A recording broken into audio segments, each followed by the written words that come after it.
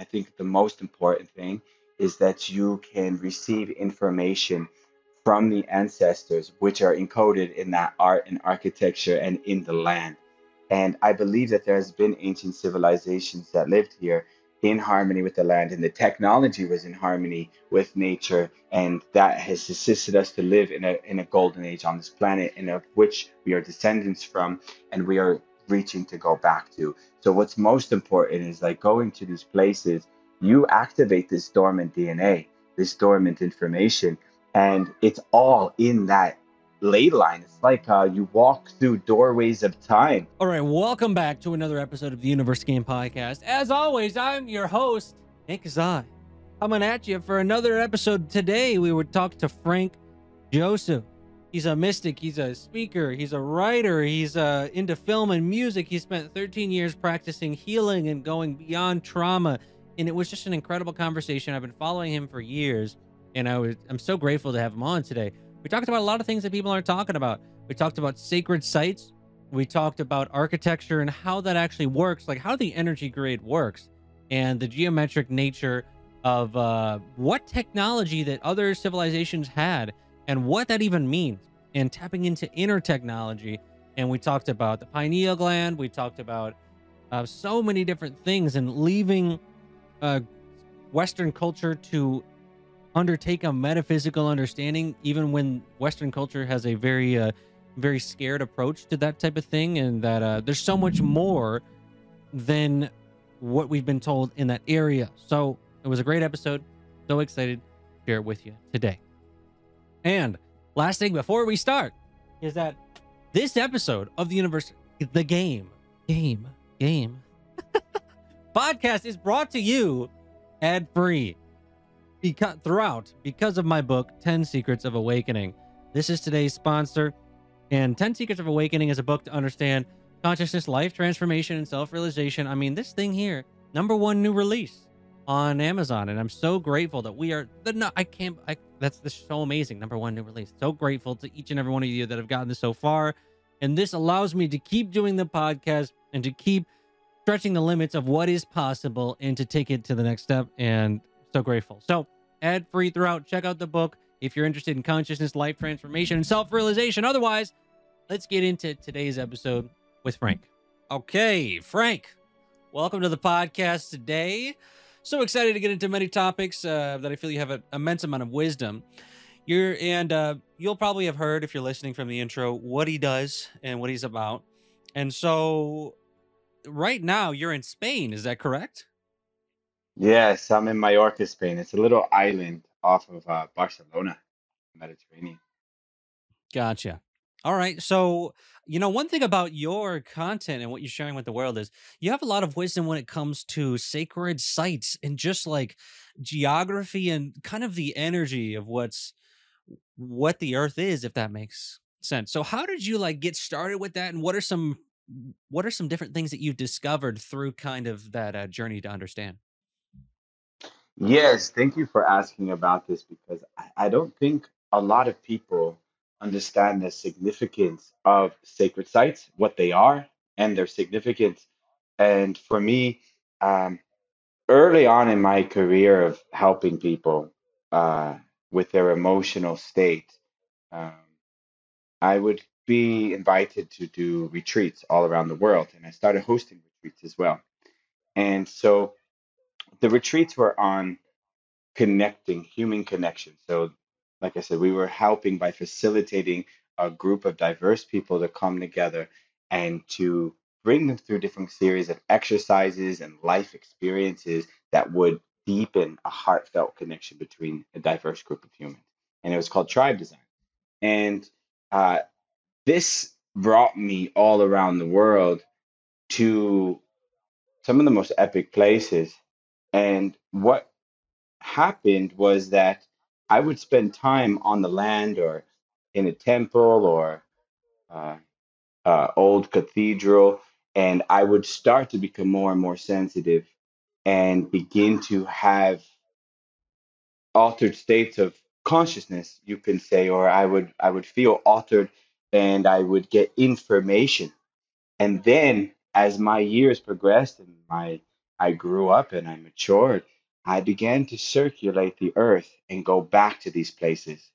And what was so interesting is that when I left these places, somehow the feeling of the land or the feeling of the site lived with me. And the feeling was like an energetic texture that provided me some sort of medicine. Whereas like you begin to tune into that feeling and it can change my emotional state, and it can change my mental state, and it can connect me to deeper realms of spiritual knowledge that was coming from a whole nother place. And so as I continue deeper and deeper, and however deep you really want to talk about these things, um, basically I began to learn to access these sacred sites and work with them energetically. And also, a lot of the sites are built, and I'll describe to you what a sacred site is in a moment, but a lot of them are built cathedrals around them, due to the Knights Templar protecting these sacred sites when the religious conquest began to change the times. So the Knights Templar were responsible to go around to the old pagan sacred sites because before that, people lived in harmony with the earth. It was quite a golden age in some capacity, and and they built these monuments there to protect them. Um, but essentially, you can work with the sound because these cathedrals will have sound acoustics, also the pyramids, temples, amphitheaters, and like for example in Chichen Itza and the pyramids in Mexico, they have a natural sound acoustics in that whole land. You can clap and it'll hit off the top of the temple and come back as a sound Yeah, I've seen there that. That's of a wild. bird. And so it's all around the ancient world. This sound or sonic technology is all around the ancient world. And in a modern man's mechanical mind, they do not understand the significance of that. But when your heart is open, you sit on the land, and I have had the privilege to not just go as like a researcher or someone from the outside, but I got to live and sit with the land as a local in many of these places, and I've been gifted some deeper insights on these sacred sites. Wow. So you've traveled to a lot of different countries then you've been, you know, getting in that way, which is great. I'm kind of jealous because I'm like, man, that's something that I'd love to do. And so, and with the podcast, that's a goal for everyone listening. My goal is to get around the world and actually talk to Frank in person and to do these in person. And that's always been the intention. So you might see a Frank and and Nick Zai eventually here in person, which would be legendary. And Let's go would be legendary. right. And so when you're talking about sacred sites, what do you think gives something the sacredness? What is the energy that that promotes it into that state where it now becomes sacred? Is it the architecture? Do you think it's like the intention behind the people that were building it, or what are some different things? So the architecture consists the architecture and or art is all um, a reverberation, like it is the surface of the depth of the energy. So that is the byproduct of the actual energy. So these symbols, the architecture, Mhm. they're built or written or described in a way and usually encoded from a different lens of understanding around the actual energies. And I believe that the ancient people that built them by listening to the earth. So what is sacred to me is that in the earth there is something called synchronic lines or ley lines, and they work like an underground river passageways of basically energy, like magnetism, geomagnetism. And so they cross at certain points on the earth. This is what you call the earth grid. And there is also a grid that comes from the sun. And and you can call, some people call that the ascension grid. That's more like a cosmological grid, which is a form of energy and information and memory. Whereas in the earth, these lines, there's a there's a reason why these lines are crossing, and they kind of hold the energetic integrity of the actual planet. And so when they cross, they create geomagnetism anomalies. So a geomagnetism is basically geography, magnetism. It's the magnetic electrical energy of the land. So when these lines are crossing, it creates an anomaly in the land. Whereas it is, for a metaphysical mindset, basically a portal. A portal is another word for a doorway. So when you're sensitive to energy, these anomalies become basically an alchemical mm, opportunity to reach states of consciousness where you can communicate with higher intelligence, you can regenerate your body, you can release certain time and space. Which the way you can understand this is that when you're in relationships, you're attached by an energetic cord, and and it kind of forms your life. The relationships are all mirrors. Everything's just showing you your life in this moment. So when you go with this alchemical energy, those things that you're ready to let go of and to go into the space, you can do it more easily. You can shift time, shift patterns. So what I'm saying is that with this geomagnetism, especially in these sacred sites where these ley lines cross and there's these anomalies, it will it will help you easily get into these altered states of consciousness. And if you have the knowledge, you're able to do miraculous things. I mean, you can travel through time and space interdimensionally, and I also believe with your physical body as well. You can communicate to higher intelligence, you can regenerate your body. And then, most of all, though, I think the most important thing is that you can receive information from the ancestors, which are encoded in that art and architecture and in the land.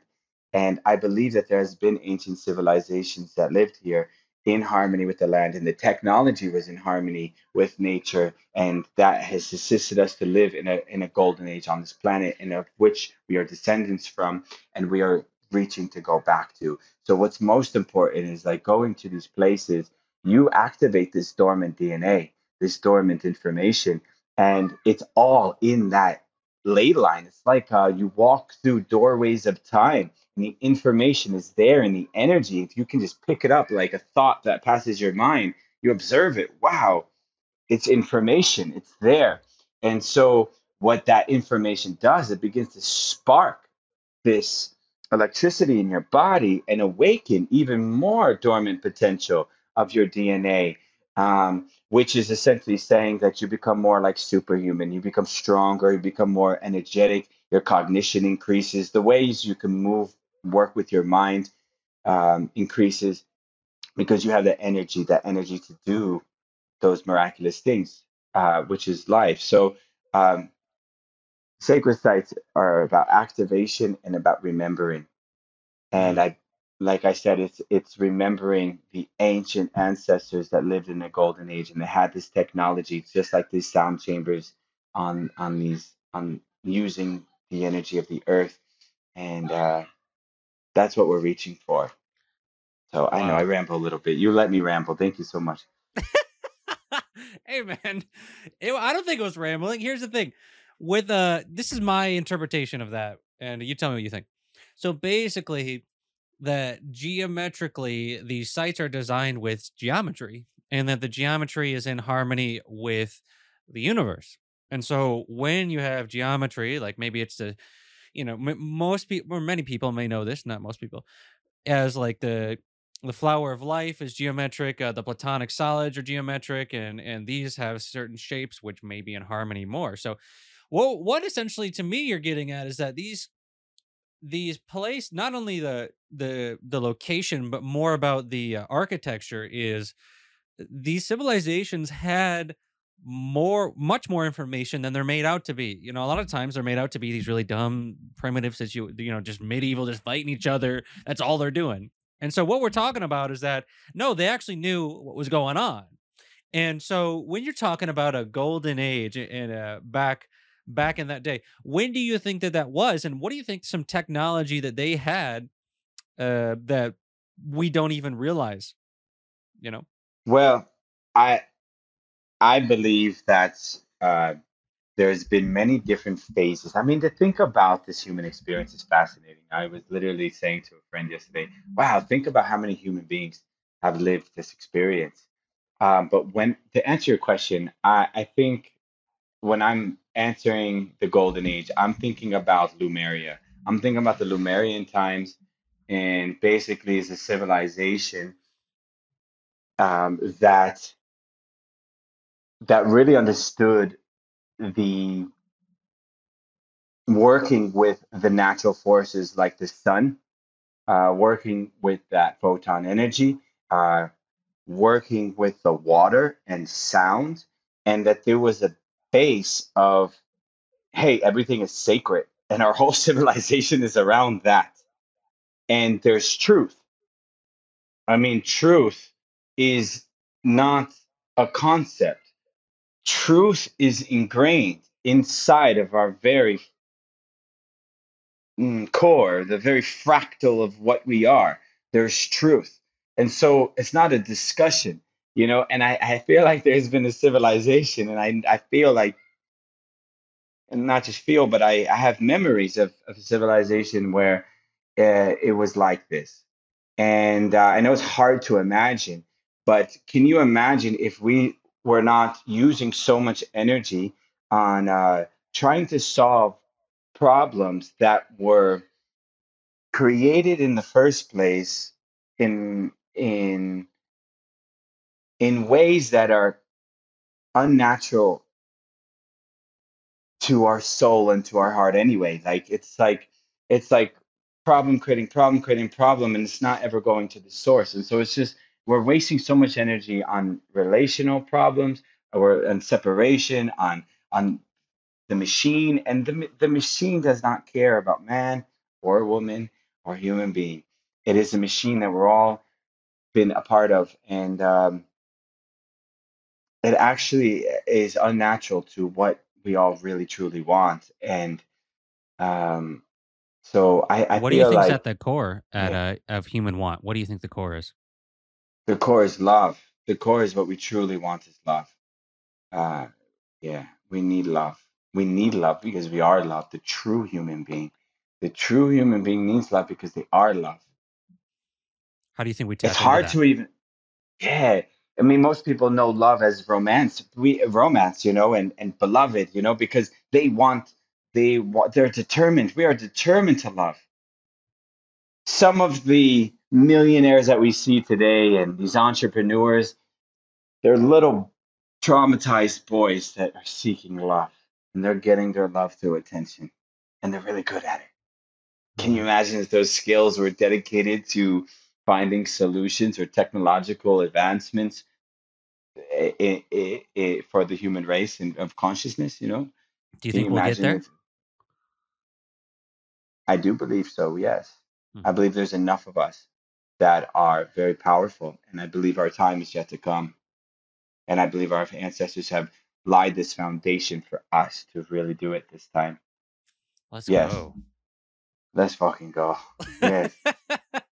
So what are some things that someone listening could do to tap more into, and how do we how the thing is for me when you think about billionaires is like, how do we as spiritual beings, because I've never been one to say we should, everyone who's spiritual should just be this, should do nothing and not Mm. try and generate abundance for themselves because they deserve that. And No, when of enough of course. us do that, then we get to the point where we have that change. So what are some things that you think people can use to empower themselves, or maybe some different perceptions that you've had that have changed and allowed you to get to the place where you're at? Well, it's such a tricky game that we're all playing. Yeah. because I don't want to be mistaken to compare somebody that has reached financial success and a good, positive overall lifestyle because of the rebellion from a trauma, which is the case. Um, for most. And also, it's the evolution and triumph of trauma as well. It's a beautiful thing, you know. But I don't ever want to criticize finances. But the financial, see, darkness is misunderstood. I'm starting to see that it's not even darkness as the absence of light, but it's more so this kind of machine that has infected the human mind and the system that we have all accepted, it siphons innocence. So it's like we all have good intent and good determination, and it's so fucking complicated, and it makes us, you know, overstimulated and then and it messes with our mind. So it's a constant game of choices, and it's to recognize that we are in a game, not to become apathetic, but more so to be like, okay, this is a game, and there are some kind of interesting lower dimensional forces that are really trying to keep this game the way this is. Mm-hmm. And if some one of us, a pure heart, comes up out of that, comes up, you know, they are they lead a new way and they help so many people. That's why it's like powerful for us to really come up. But then they're faced with all their life challenges too, and their integrity and all these things as they get to higher and higher levels of real power. So I'm thinking like, well, it's a game, and the winning, the goal of the game is to not fight between the light and the dark, but it's more so to fight for your truest expression and your love, to embody love, to like go through this game and go through all the heartbreaks and all like the horrible things that you see and witness every day, and then all the beauty, and you still are able to stay in the middle, and you're saying, I'm going to shine my light and I'm going to love and I'm going to give, because you know the nature of your soul, you know the nature of God within you. So it's like I feel like there's going to have to be a change, and I do feel like we are in this precipice, whether it's in our lifetime or beyond. There's going to be a shift in the system in a massive way, but we also can't rely on other people to do that. We need to play our part, so we have to play this game. Yeah. And to remember it's a fucking game and not to identify with the game, and to really stay true to your soul, stay true to your heart. Because if you know you're in the game and you can see it and you can stay true to your heart, then you're gonna have discernment. You're gonna have discernment and you're gonna truly win. And so that's what I feel. I feel like we have to play this game. Okay, money's your game, but be wise. It's a game. You have choices. There's implications. There's timelines. You know, you're gonna go over there, but if you go over there, then you're not looking over there. And it's like as much as we want to complain how difficult the game can get, sometimes essentially it is a game, and you can win, and we are designed to win because it's our game. This is our game. This is our time. How can it not be? Here we are, focused. So there's absolutely a way for us to win, and I feel like that's the basic evolution. And if we can get through that evolution and still be in this human body, then we can do also remarkable things next. After we master a certain level of the game, then there's another layer of the game, you know. And I hope I'm not losing any of your listeners now, but I hope it's just food for thought. You know, I'm a deep thinker, and You're not I losing feel, anybody. You're on Universe yeah, the Game good. podcast and you're talking about life being a game. Can you be more Okay, on topic with okay, perfect. Perfect. I don't think so. Light, it's a game, brother. It's a game. I really realized this deeply. but also like, man, it's so beautiful. It's so beautiful when someone is true to their heart. We all experience heartbreak, but there is dimensions to the heart and the soul that are way beyond what you see an ordinary day, day to day. It's so multidimensional, and I'm so blessed to have experienced so many altered experiences that people would not believe. But I had had visceral, direct contact with dimensions and realms and beings. And so it's it's it's beautiful to know that anybody that is willing to go there can and will be able to see, and they will be able to have a direct relationship with their life rather than be just taken by their personality and their family and their, you know, their dramas until they die. They're still beautiful beings, but they have that possibility inside them if they want to take it. I have so many things that I want to ask you right now. Yeah, please go ahead, bro. Ask me something. I'm uh, okay, so first off, we have the concept of winning the game and not fighting for the light or the dark.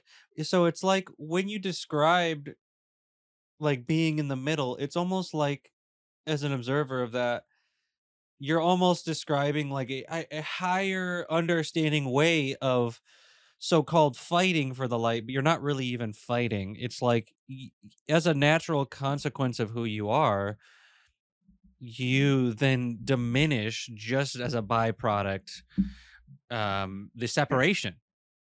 So it's Yeah. that's kind of where I'm understanding. It's like we don't have to, some people are meant to come out and say this is all messed up and this is what you should do and we got to get it all together, and some people are like that, and then that might be fighting. And I think there's another a greater understanding where you see so many mystics and masters throughout the millennia just sitting on a hill, just chilling and meditating, and then it's like, well, why are they doing that?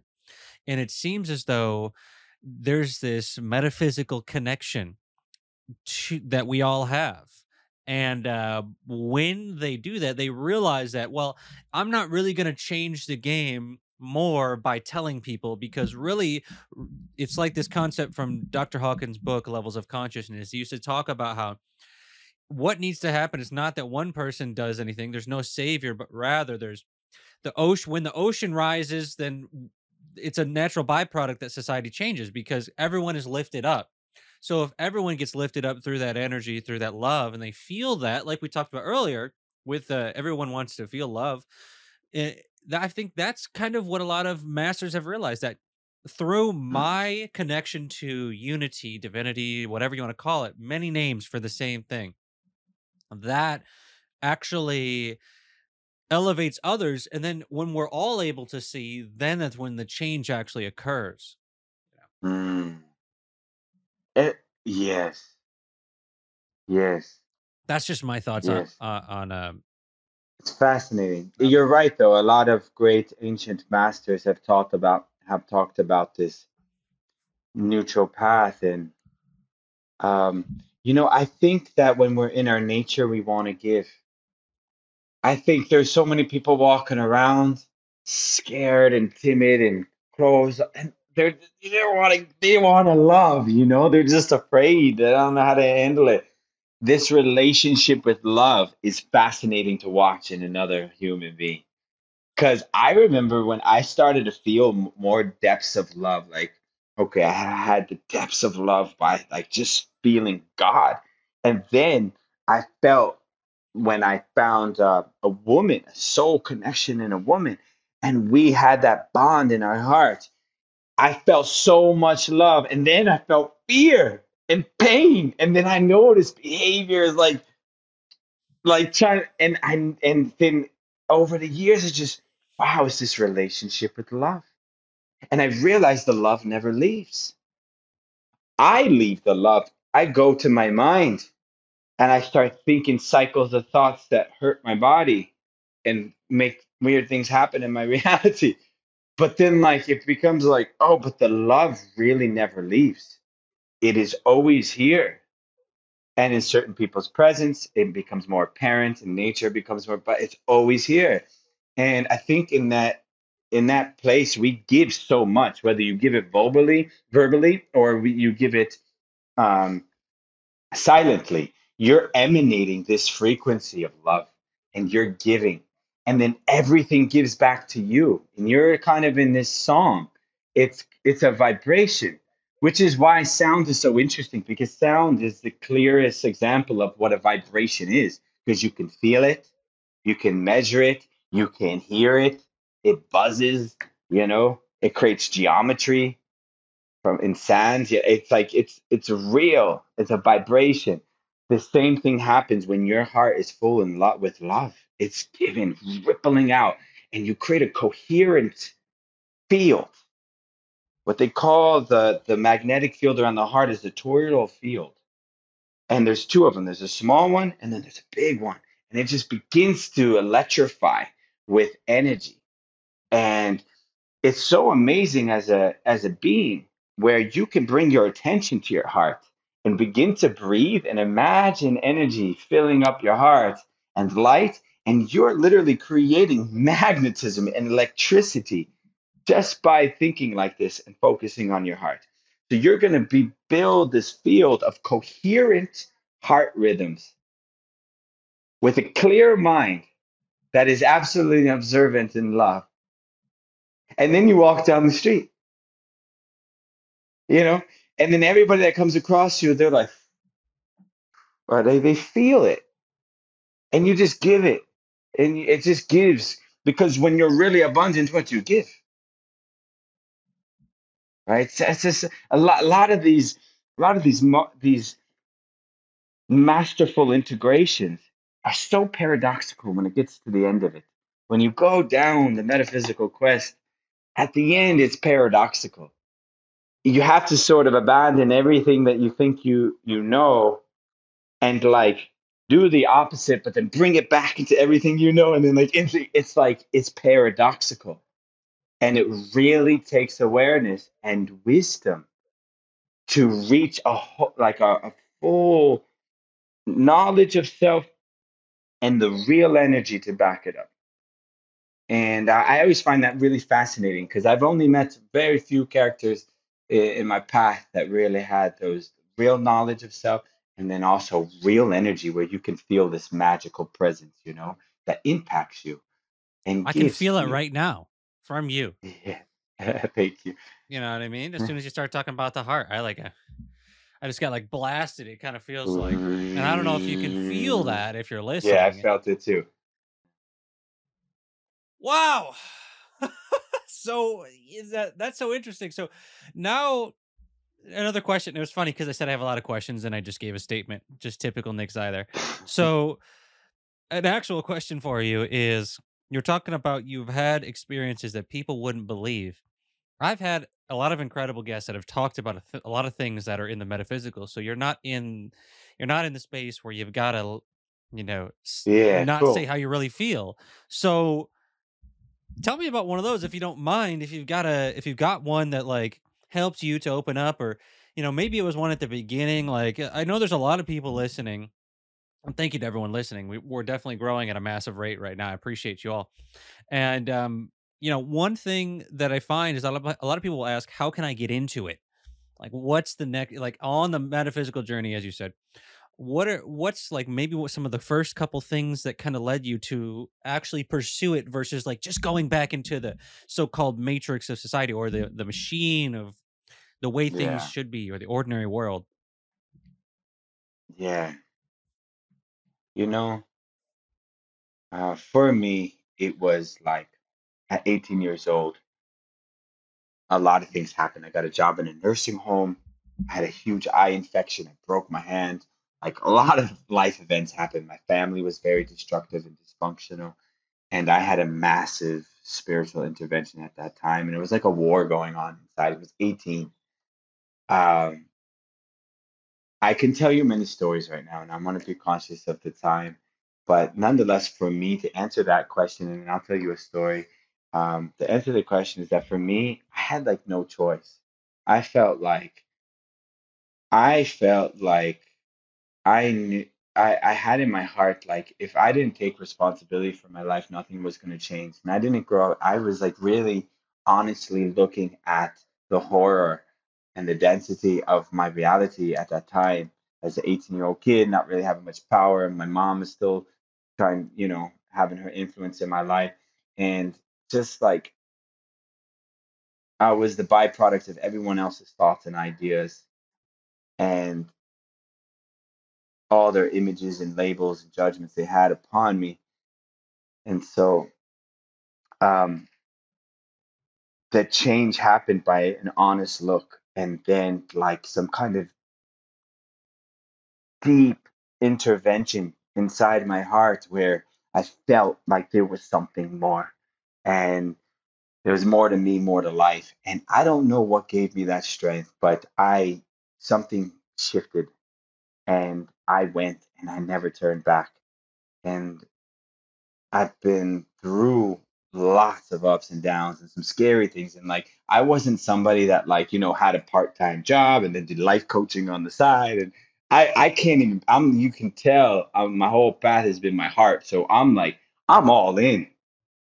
So from 18, I lived a very intense life from, from going to what I knew to a whole new world and then beginning to travel because I needed to depart myself from my environment at that time and beginning to learn from life. Um, and so to answer that question for somebody that's really looking to go in the metaphysical, it is a battle. It is a battle in your mind and the world and all these energies that are trying to attach to you and keep you into their frame of reference. um, you have to find the strength inside you. You have to find that inner voice. For me, I associated comfort or like settling as like death itself. I don't know what shifted in my mind, but I felt like I couldn't not go on this path. Because once you kind of are touched in a certain way, if I tried to go get a regular job and like have a regular family at this stage of my life, maybe later on in my life it might be different, but probably not. But my soul would rot, my heart would be in pain, my body would physically feel pain for not living my soul's path. That's how ingrained I am in this path. Um, I've given my entire vessel to the light of God, to use whatever I am to be its highest expression, to serve goodness. It's as simple as that, to serve goodness. Hmm. Whatever all these concepts means doesn't matter. It's just use this vessel to serve goodness. Okay, I have a voice. Okay, I'm going to use the voice. And okay, I can write. Okay, I have this ability to work with energy. Okay, I'm going to use that, and more gifts and talents are built. So you have to make a choice. You have to decide in your soul because from the time you're born to you have some kind of awakening where you realize there's a spiritual path and you're at a crossroads, like you don't know what kind of covenants and vows and oaths you made or your mother or father made on your behalf to this machine that has entrapped you into the matrix. So now here you are. Oh, there's another path for me. You don't realize you're entrapped karmically by this matrix and it's going to fight to keep you in that. And so you have to go in your soul. And I would go under the stars, like I would walk in the street and scream to God, I had to use my voice. My voice is what helped me break me through. I would pray. I would pray and I would command my mind to focus on what's most important. And I would put life in perspective and I went for it. And then Wow. and then obviously life grabbed me. I got far enough and it grabbed me and it took me even deeper. Um So then a question to for you, answer yeah, real yeah, quick. Uh, yeah. a couple questions. So when you started to realize, as you're saying, that the Matrix had a hold on you, or it had a karmic kind of tie. Yeah. How did you let that go? Because I think that's a huge thing, right? Just right there. How do you? I don't even call it escape. To me, it's exiting. You just exit when it's time. When you've gotten to that point, you exit. So for you, what was it like to understand that you had karmic ties, hmm and then to let go and to transcend that? And what was that process for you? Well, it's also multifaceted and complex too, right? So like Of course, yeah. for me, it was like all these little subtle voices and doubts and feelings and heaviness in the body. This is all part of that that karmic entanglement. So for me, like it's stages of for me in the beginning was discipline and organization that helped me concentrate to generate enough energy to get to the next stage. And then it was immersive ceremonies and seminars and retreats that broke me through those relational matrices from our family and the ancestral trauma and then plant medicine, purges and cleans. And then you start meeting all these psychic beings and all these powerful beings, and they start clearing your energy. And then you're waking up at night with electricity going up your spine and beings working on your nervous. I'm telling you, brother, and it goes deeper and deeper and deeper, and they just begin to clear you and clean you, but Mm. in your heart you've made the decision a long time ago, and So it's like and you're guided. you yeah, you're guided, you're guided. So you just got to make the Yeah, decision, commit to opening up to what could be, and then pathways open up, and then you just decide, I think this is the best thing for me to do at this moment, to yeah, serve others and to serve yeah, and to just tap into love. And if that's my yeah, intention, that's yeah. good enough. And if you're in a crossroads as well, just always come back to what your decision is. Like you need to make a decision with your soul. That's what I did. I remember I can have a clear memory back when I was 18 where I went down on my knees and I said I give my soul to this path of goodness. And to me it wasn't necessarily religious. But people get to that breaking point and it's religion all they could understand, you know? In the Yeah, I was beginning, going it to was ask you about religion. that. Yeah, in the beginning, it was religion. It was religion.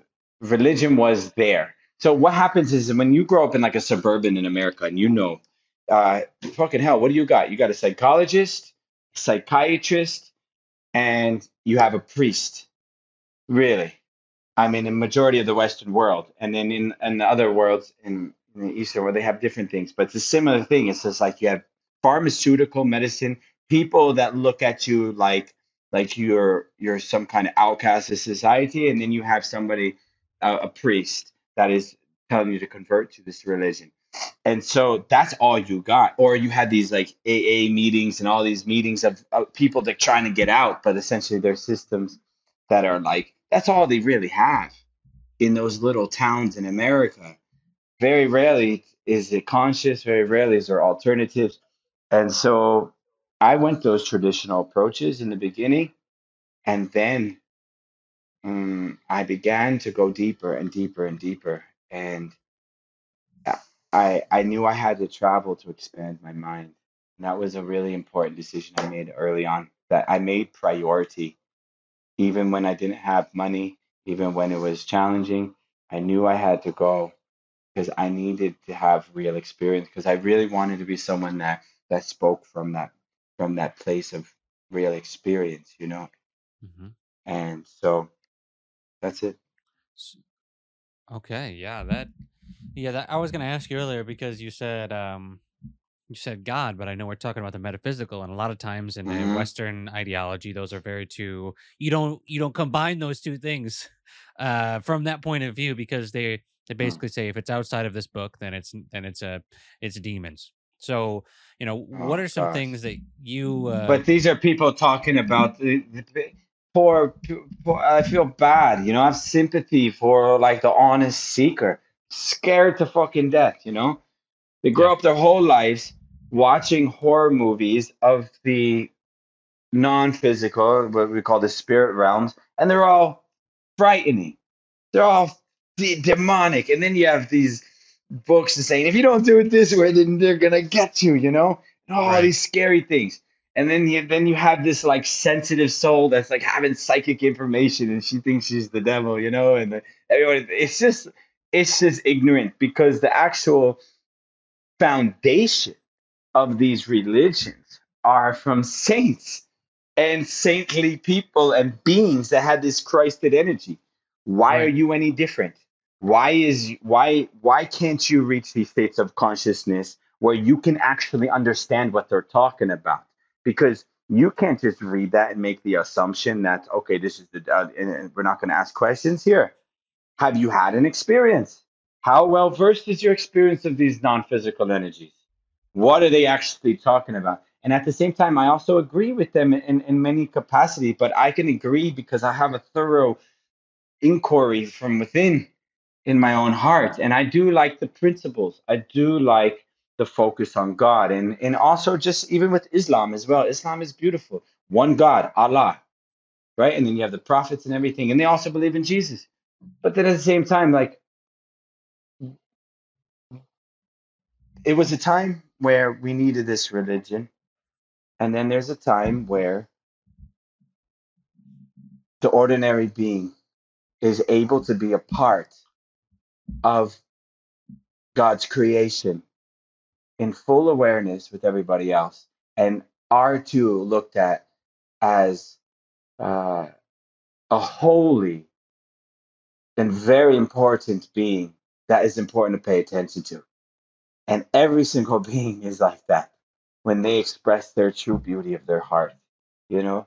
So, um, yeah, complicated, brother. Like I said, the machines distort and siphons innocence and good and corrupts goodness, but it takes the wise and it takes us to just come back to the simplicity of love to come together Yeah, it's and almost like I see had this beyond this. conversation with one of my friends yesterday. Actually, he was talking about I was talking about how there's some things with the law of one and yada yada, and that I focus just on a personal level. I focus too much on one book, and I'm like I'm ready to expand. And he was like, yeah, when you start looking at books, a lot of times especially if it's a book that's like ancient wisdom, um, and you don't have you can't actually talk to who wrote it a lot of the times. Like for example, a lot of people follow what the Bible might say, but we can't actually talk to him and say, "Did you actually say that?"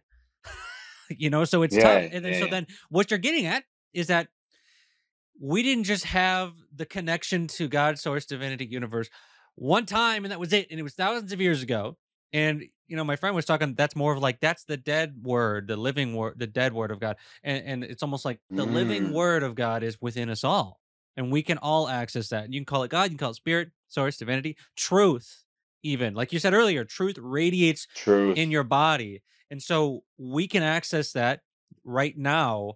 And so Truth I is think truth. as we progress, we're getting to Yeah. that point where beings we can still have that contact with pure consciousness and with the you could say it's a designer, creator, or just another part of you that you've forgotten. You know? Yeah. I mean, truth is truth. Can you imagine if we sat in a circle and we were all from different religions and different parts of life, but just say we were all so blissed out, just our hearts are open and we're just like looking at each other, not saying anything, and we're smiling or laughing, and we didn't know what anybody believed in, right? And we look around us and we are just full of love and we feel safe because we can feel the humanity in everybody.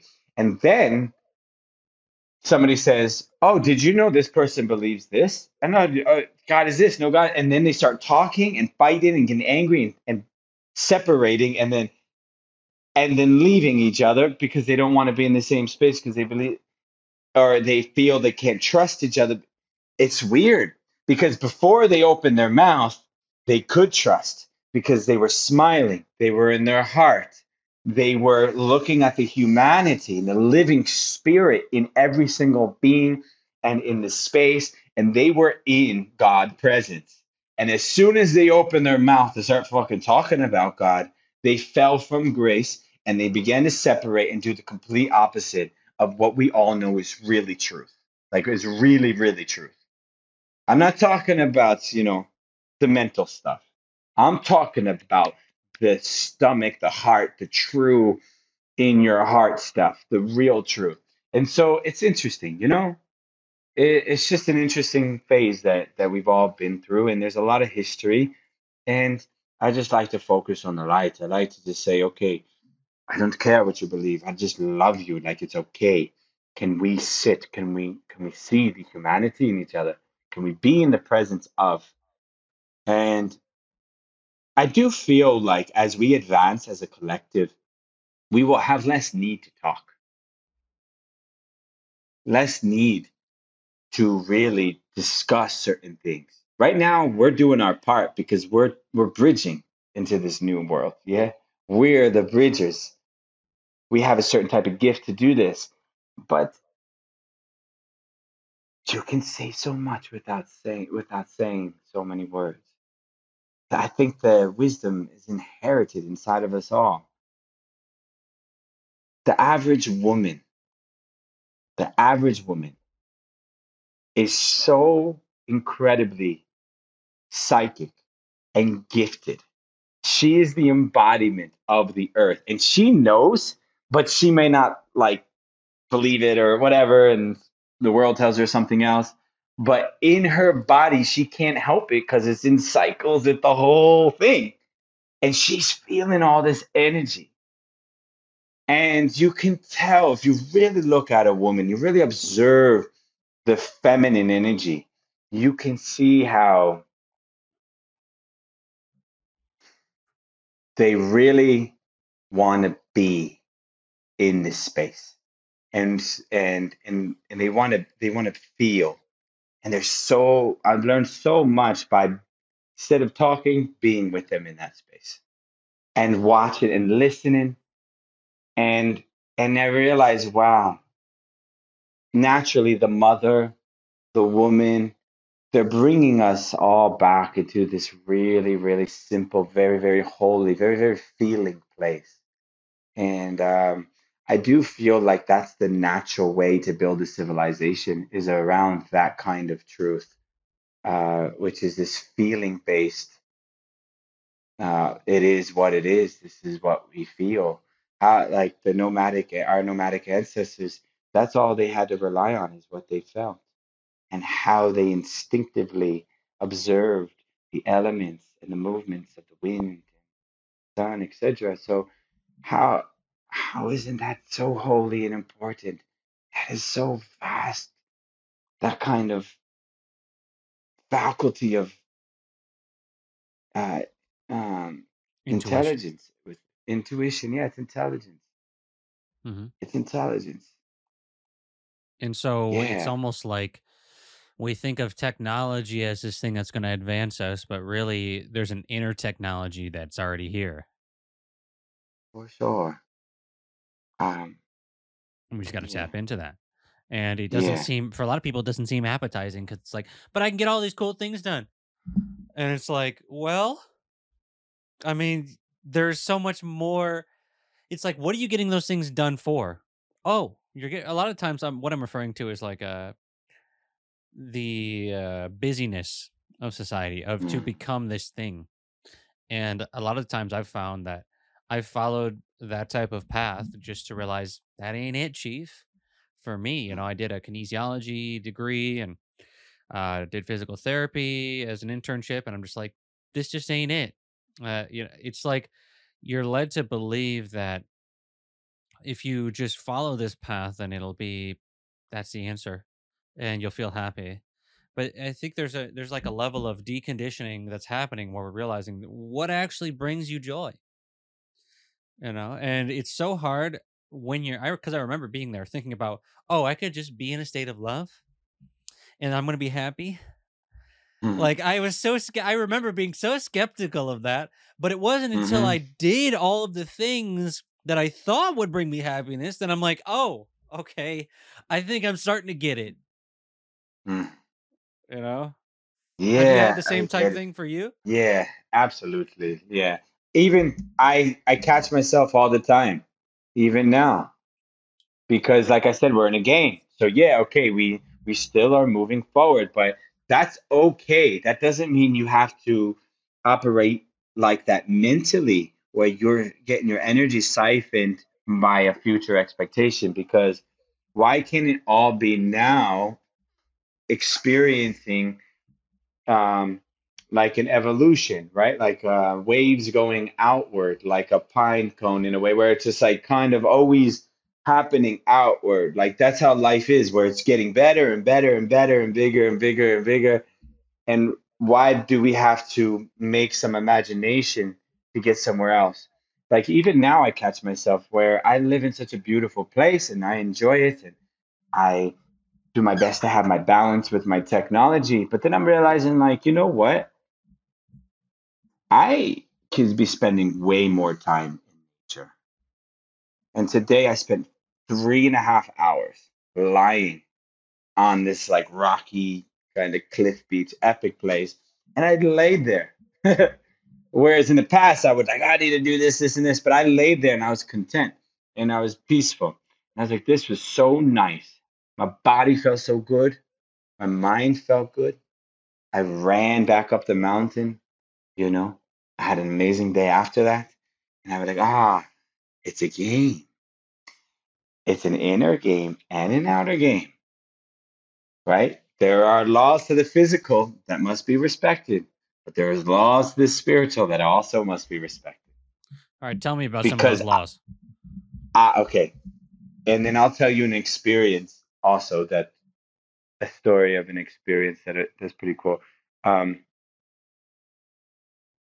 these laws, man, it's a balance because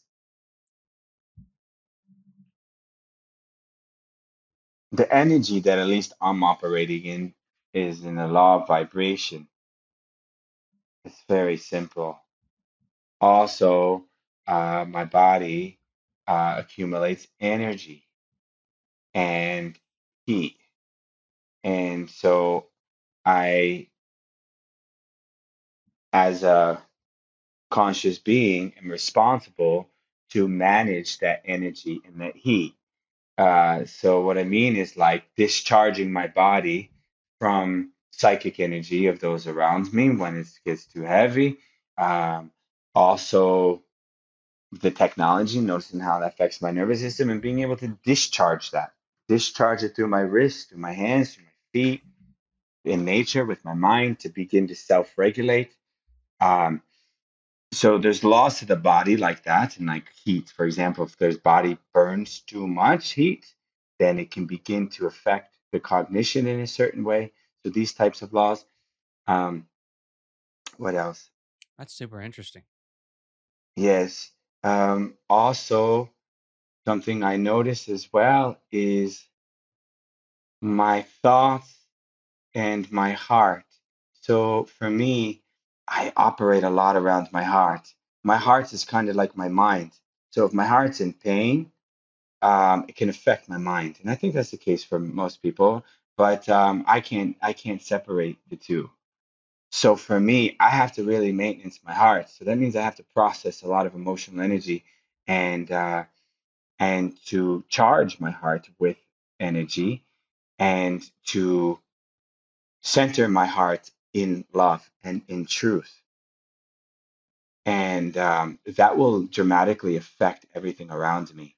Also, there's a law too, where it's like you can notice your energy. If it's leaning, is it needy? Is it in the future? Are you leaning? Are you pulling?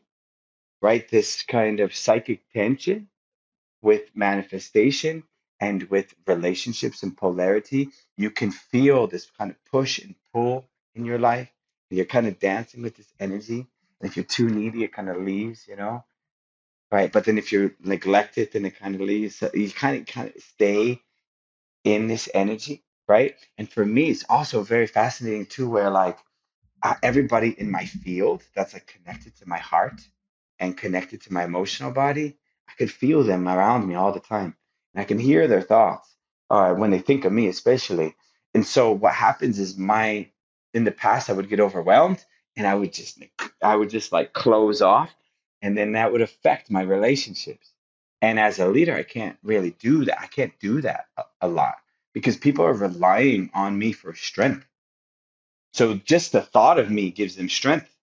So whole like being able to do what I need to do to care for myself and to hold the integrity with who's in my field, right? That's also a law. Also, if you're mm, telepathically picking up that there's some kind of leakage of energy in a relationship, um, or in a business or something you're going to do, or you procrastinate and it's kind of there, right? That's also another little law. It's like, no, you need to bring this here because everything's being affected by this here, by this being neglected. So you have to bring it. So it's constantly scanning your body. You'll be amazed too how there could be something going on in your body. And if you can surrender and really curiously think and contemplate, you'll be able to regulate your own body. You know how to do it, but you have to get out of this certain type of personality and curiously and freely allow spirit to move you, and you'll be able to regulate your nervous system. So obviously the laws of regulation, the laws of energy, the laws of your relationships also matter. For me, the heart center matters tremendously. Also, I know too, like for example, for men, our sexuality, how we function is that it builds pressure and then we want to explode. So what happens is if we don't maintenance that pressure, then that's when we can get overwhelmed and we can eat, or we can do that action that gives us that instant stimulation and comfort to ourselves that distracts our path, right? For some people, that's consumption of something, but it's just this suppressed sexual energy. It's pressure, and it's not shameful, not guilty. It's just the way the male sexual energy is. It builds this pressure, and it needs to release the pressure. And so, to understand that, then to be uh, an actual, mm, I don't know what you want to call it, but like just a superior human in a way where you really want to use your faculties to their highest, then you're going to have to understand the sexual energy and not shame it, not guilty, not make it guilty, just or not impulsively use it, but to understand, okay, my body's going to build in pressure like a cycle, and I'm going to need to develop a routine where I am transmuting this through into my heart and into my pineal gland. And when you can begin to circulate like this, then you begin to actually reach a certain type of magnetism that most like powerful women feel, where they're feeling sensual and connected to everything, and everything's magnetizing them to themselves. And that's kind of the sexual energy for a man is very challenging to work with. Also, it's different for women because they're naturally in their whole body. So I think the pressure is a little bit different for them. So as a man, you have to work with that. And these are just things that are coming through, my brother. Hmm. So, with the pineal gland, Hmm. what exactly is the pineal gland? So, to my understanding, it is a gland in the center of the brain that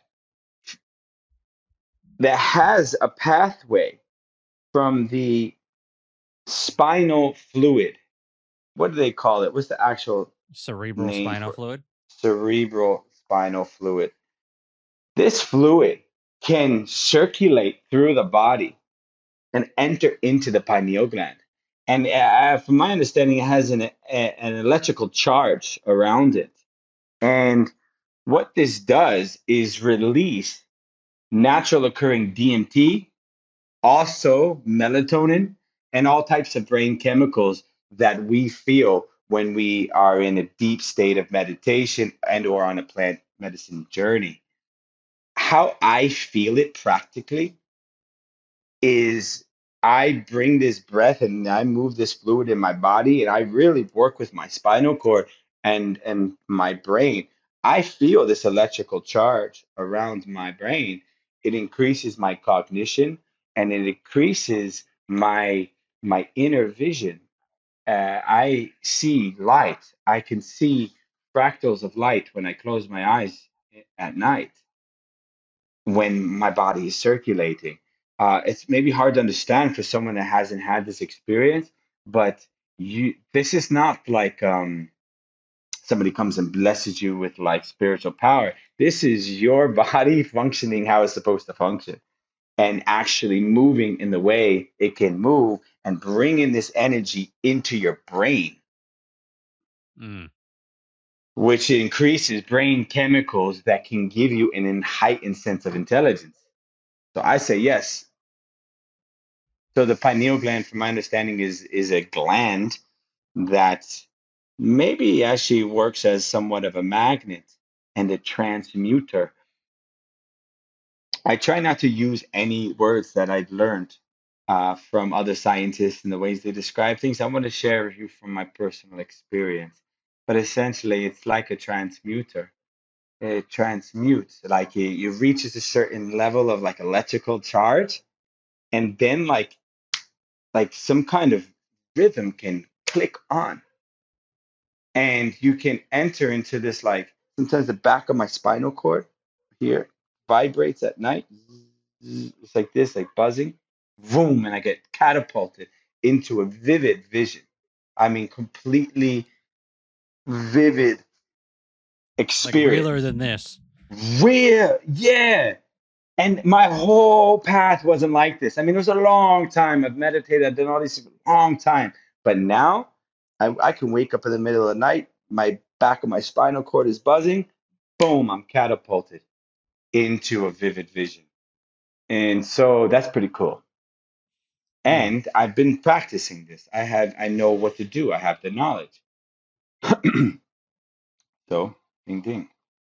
Wow. So, do you think that the pineal gland activates once we do? Is there exercises, or is that a natural occurrence, or do you think it's sometimes both? Or I think massive amounts of people are suppressed sexually, and that energy gets blocked and distorted by the emotions in the body, and or they don't know what to do with that energy, so it gets released. Um, and so I think that people are dormant. I think they're dormant and clogged.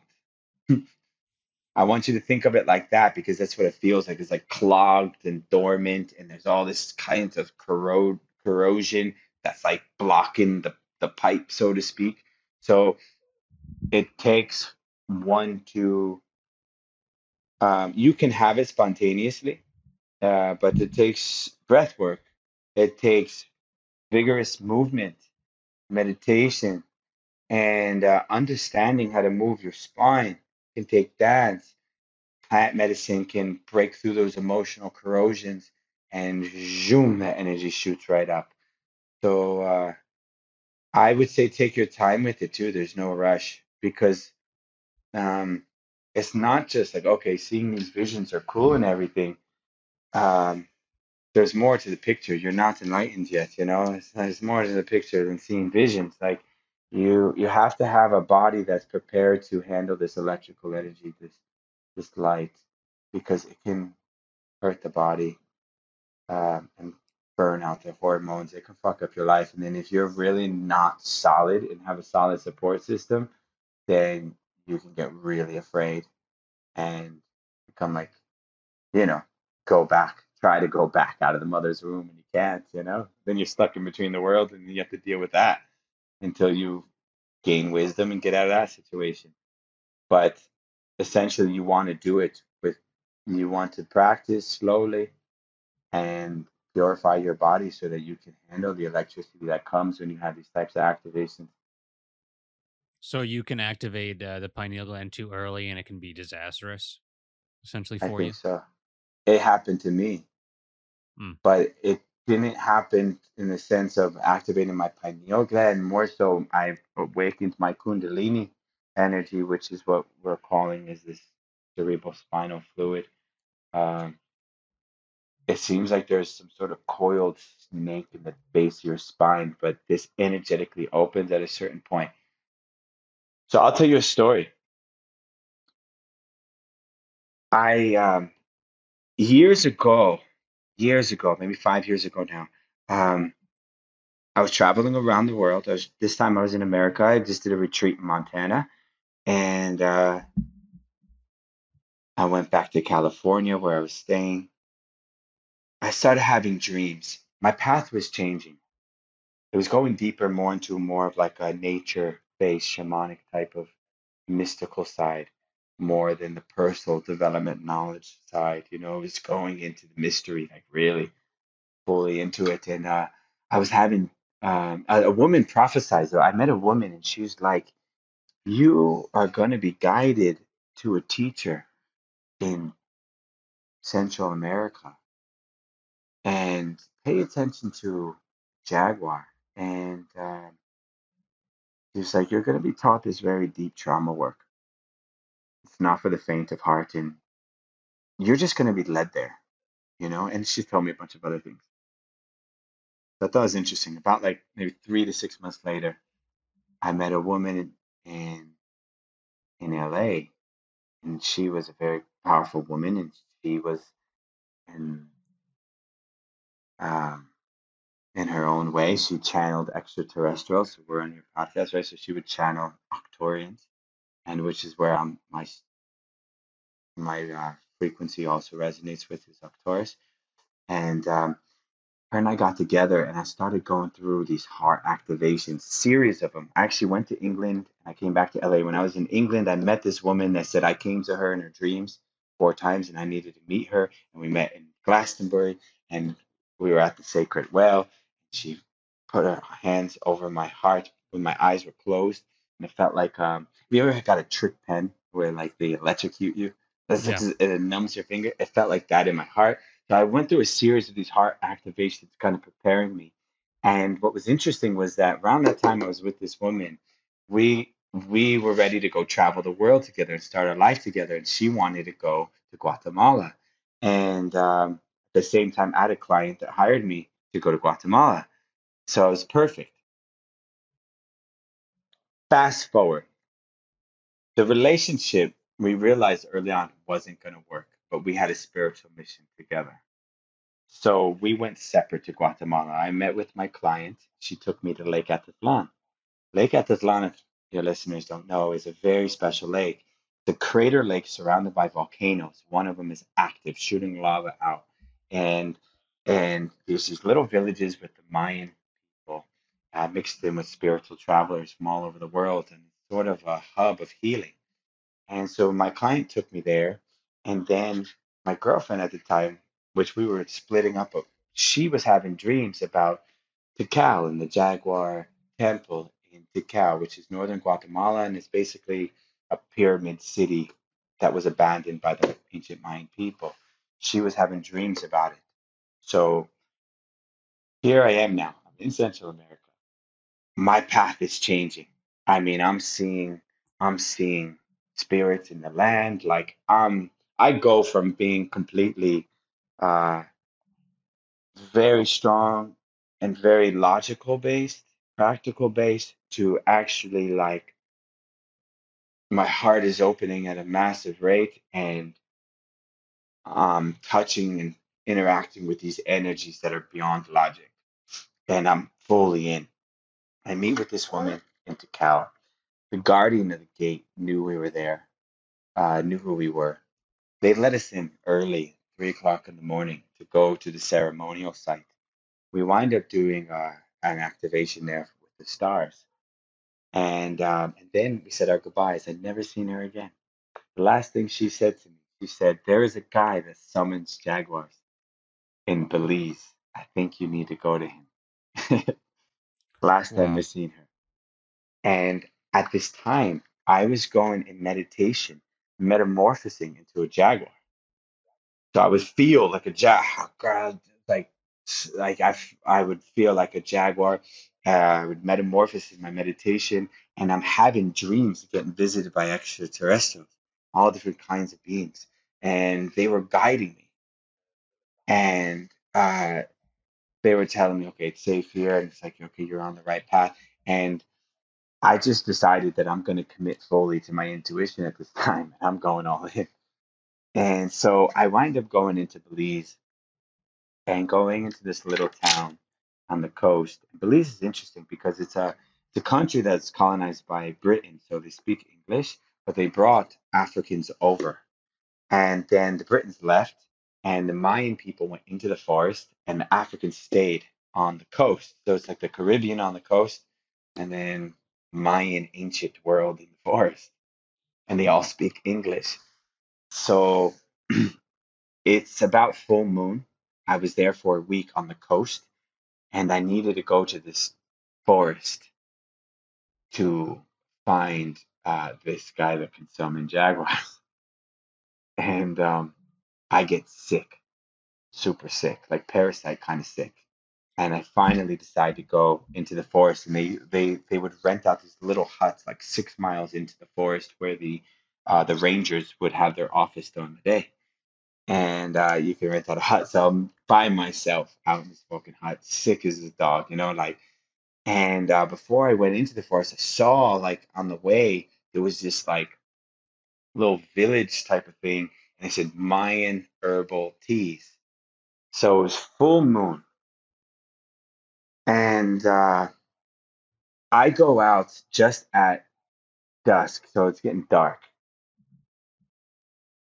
And the rangers were there leaving in a truck, and I said, "Hey, can you take me to where they're selling the herbal teas at down the road?"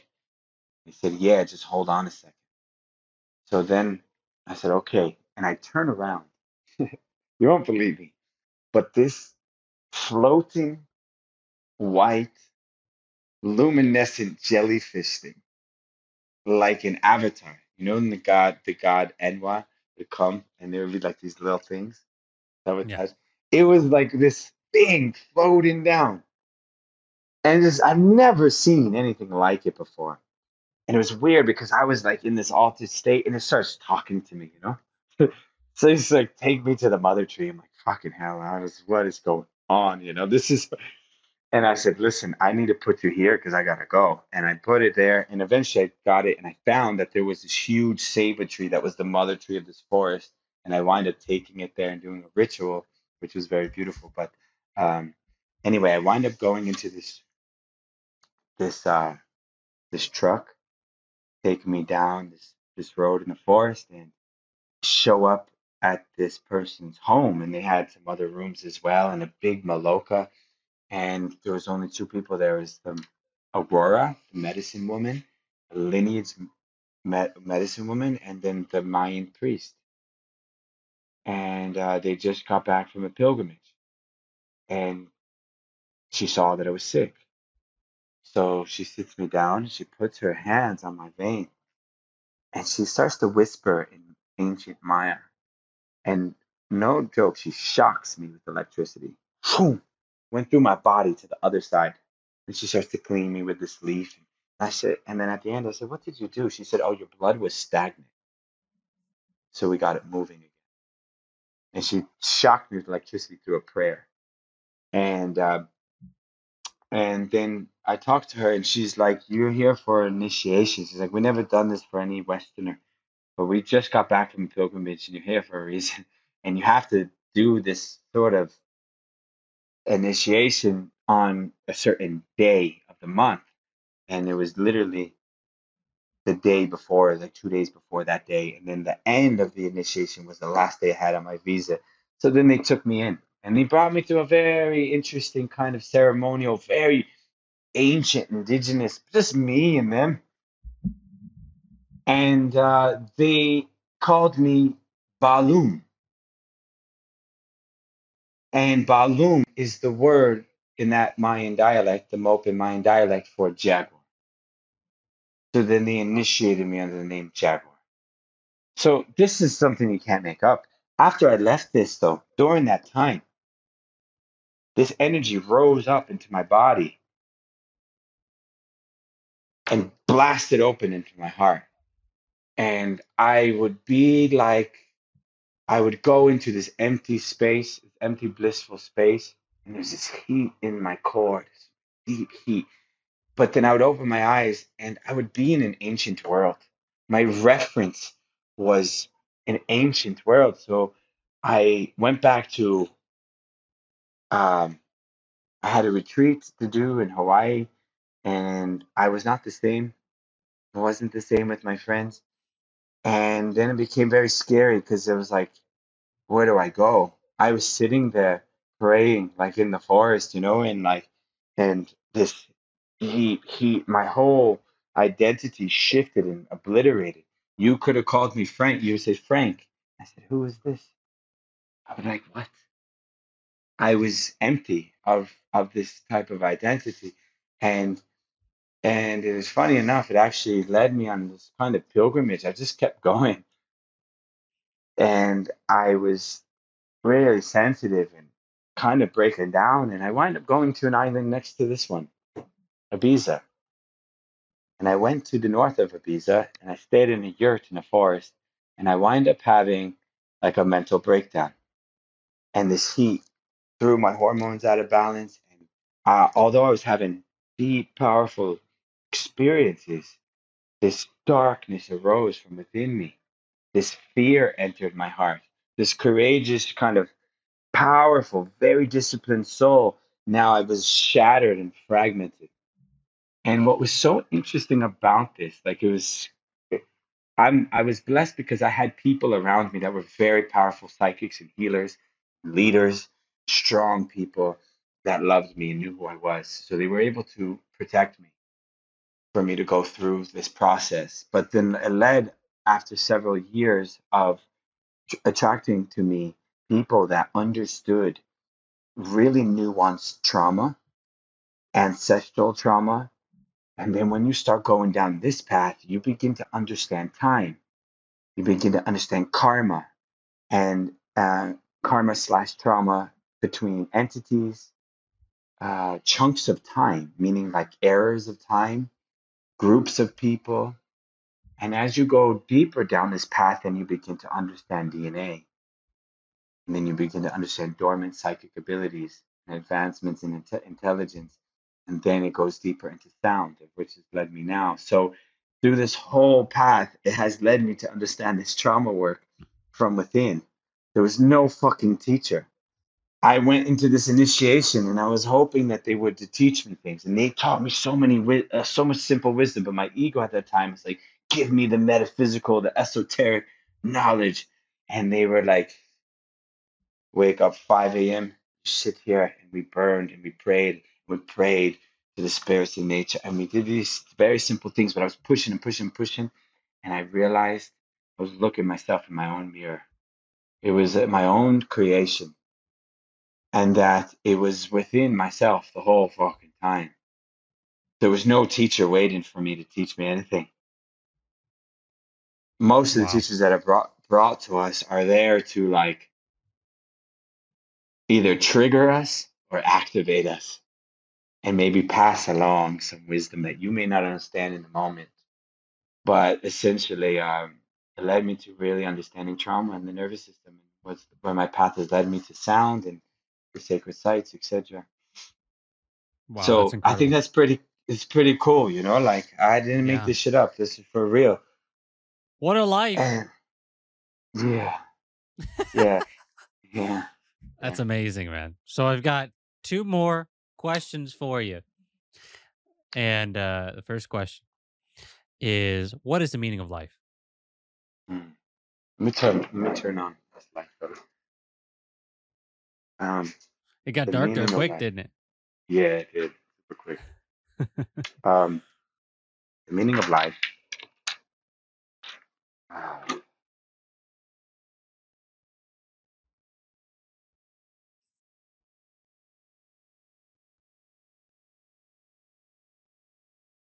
so different for everybody.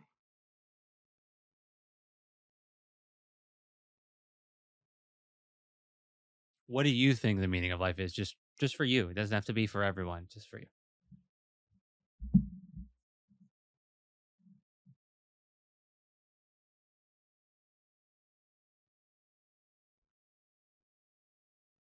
The meaning.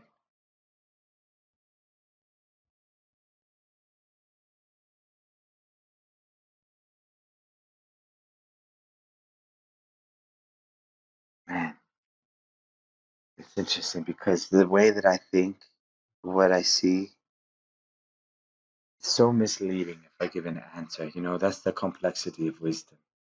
Because if I say the meaning of life is to know yourself, to realize yourself, I'm given a goal. And what's so weird is that it works backwards. It's not that. What I'm saying and what it actually is so different. So I feel this is passion, man. Like I could cry because it's like it can never be translated, this mystery. We long to make sense of it. But somewhere in between that is this beautiful, deeply meaningful experience of translating the inside, the source,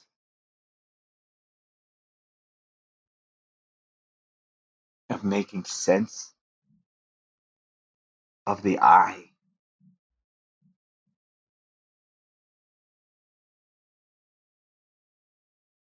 I feel personally my meaning because of the world that I seem to have fallen into and maybe have created as well. I feel like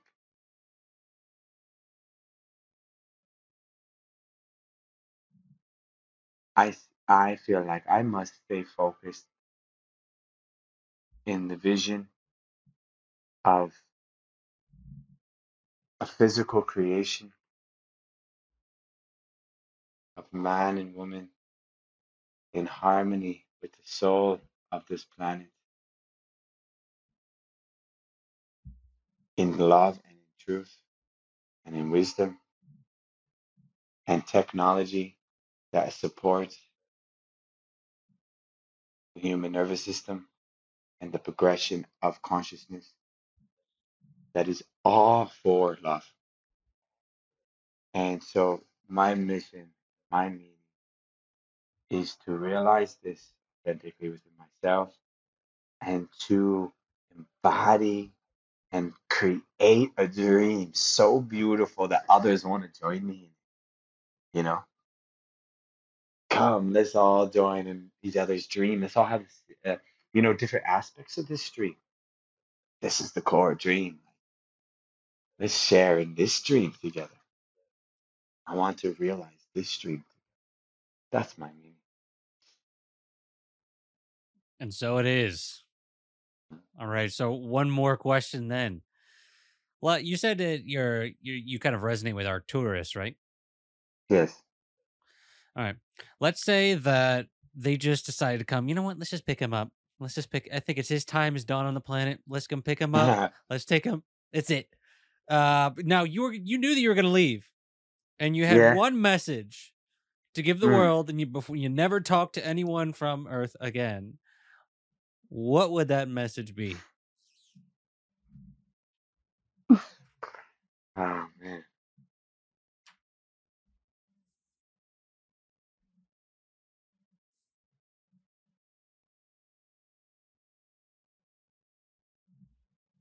Earth.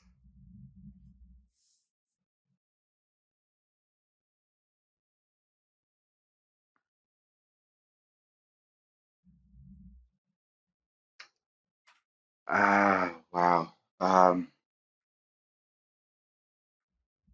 I would say that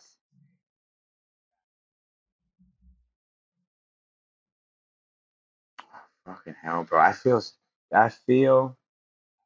so much love for this earth and for humanity. I don't. What comes to me is like for the honest seeker, love is always there. Like, and also for all of Earth, I would say that you have everything that you need. Yeah, you have everything that you need, and love is technology. Your nervous system is technology.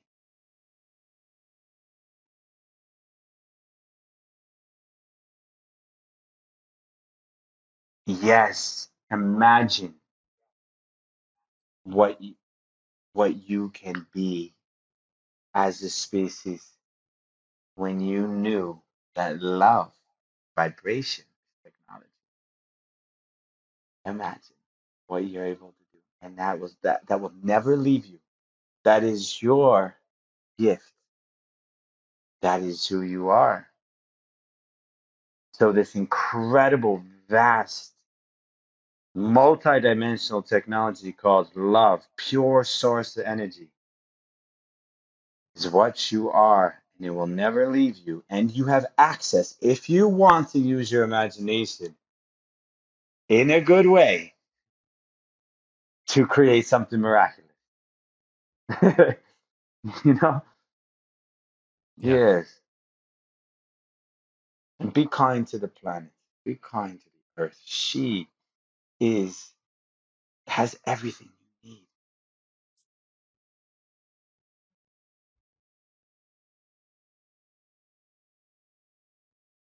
Mm. Like, get me emotional, man. I feel it a lot in the words, come off all funny. But that's it, man. That's what I would say. I say love is technology. You have it within you always. It'll never leave you, whether you like it or not.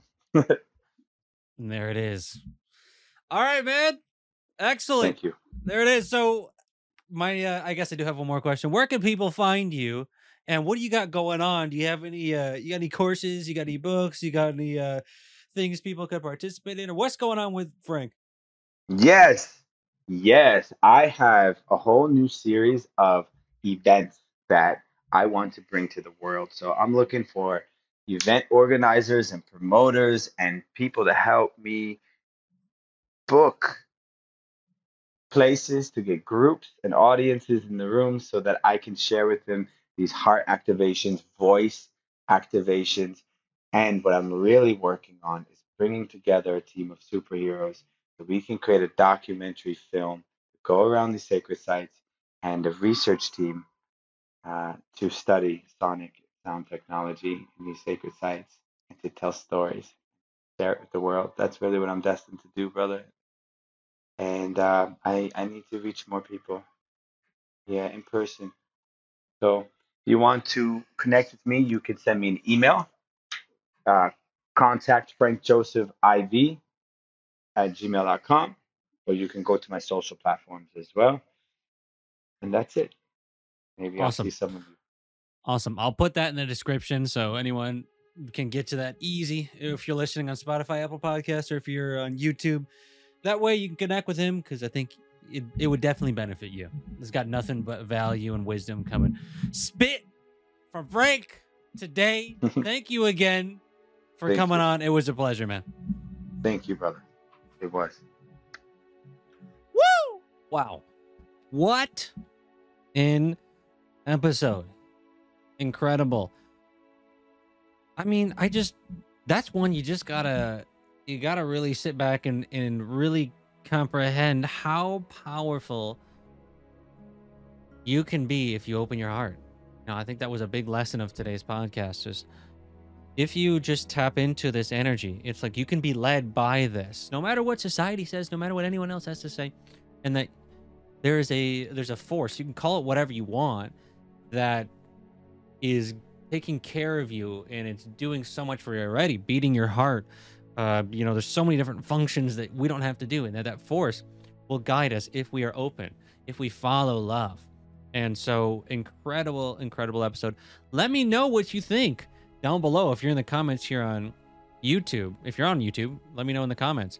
And yeah, to support me, hey, to support this podcast, if you've got time, I would really appreciate a like here on YouTube because YouTube loves when you give it a like, you give it a comment, you subscribe to the channel, hit the bell so you know when we get the next podcast rolling. And if you're on Spotify, Apple Podcasts, if you leave a review, just let me know in the reviews there. That would be amazing. It very much helps when you leave reviews on those two.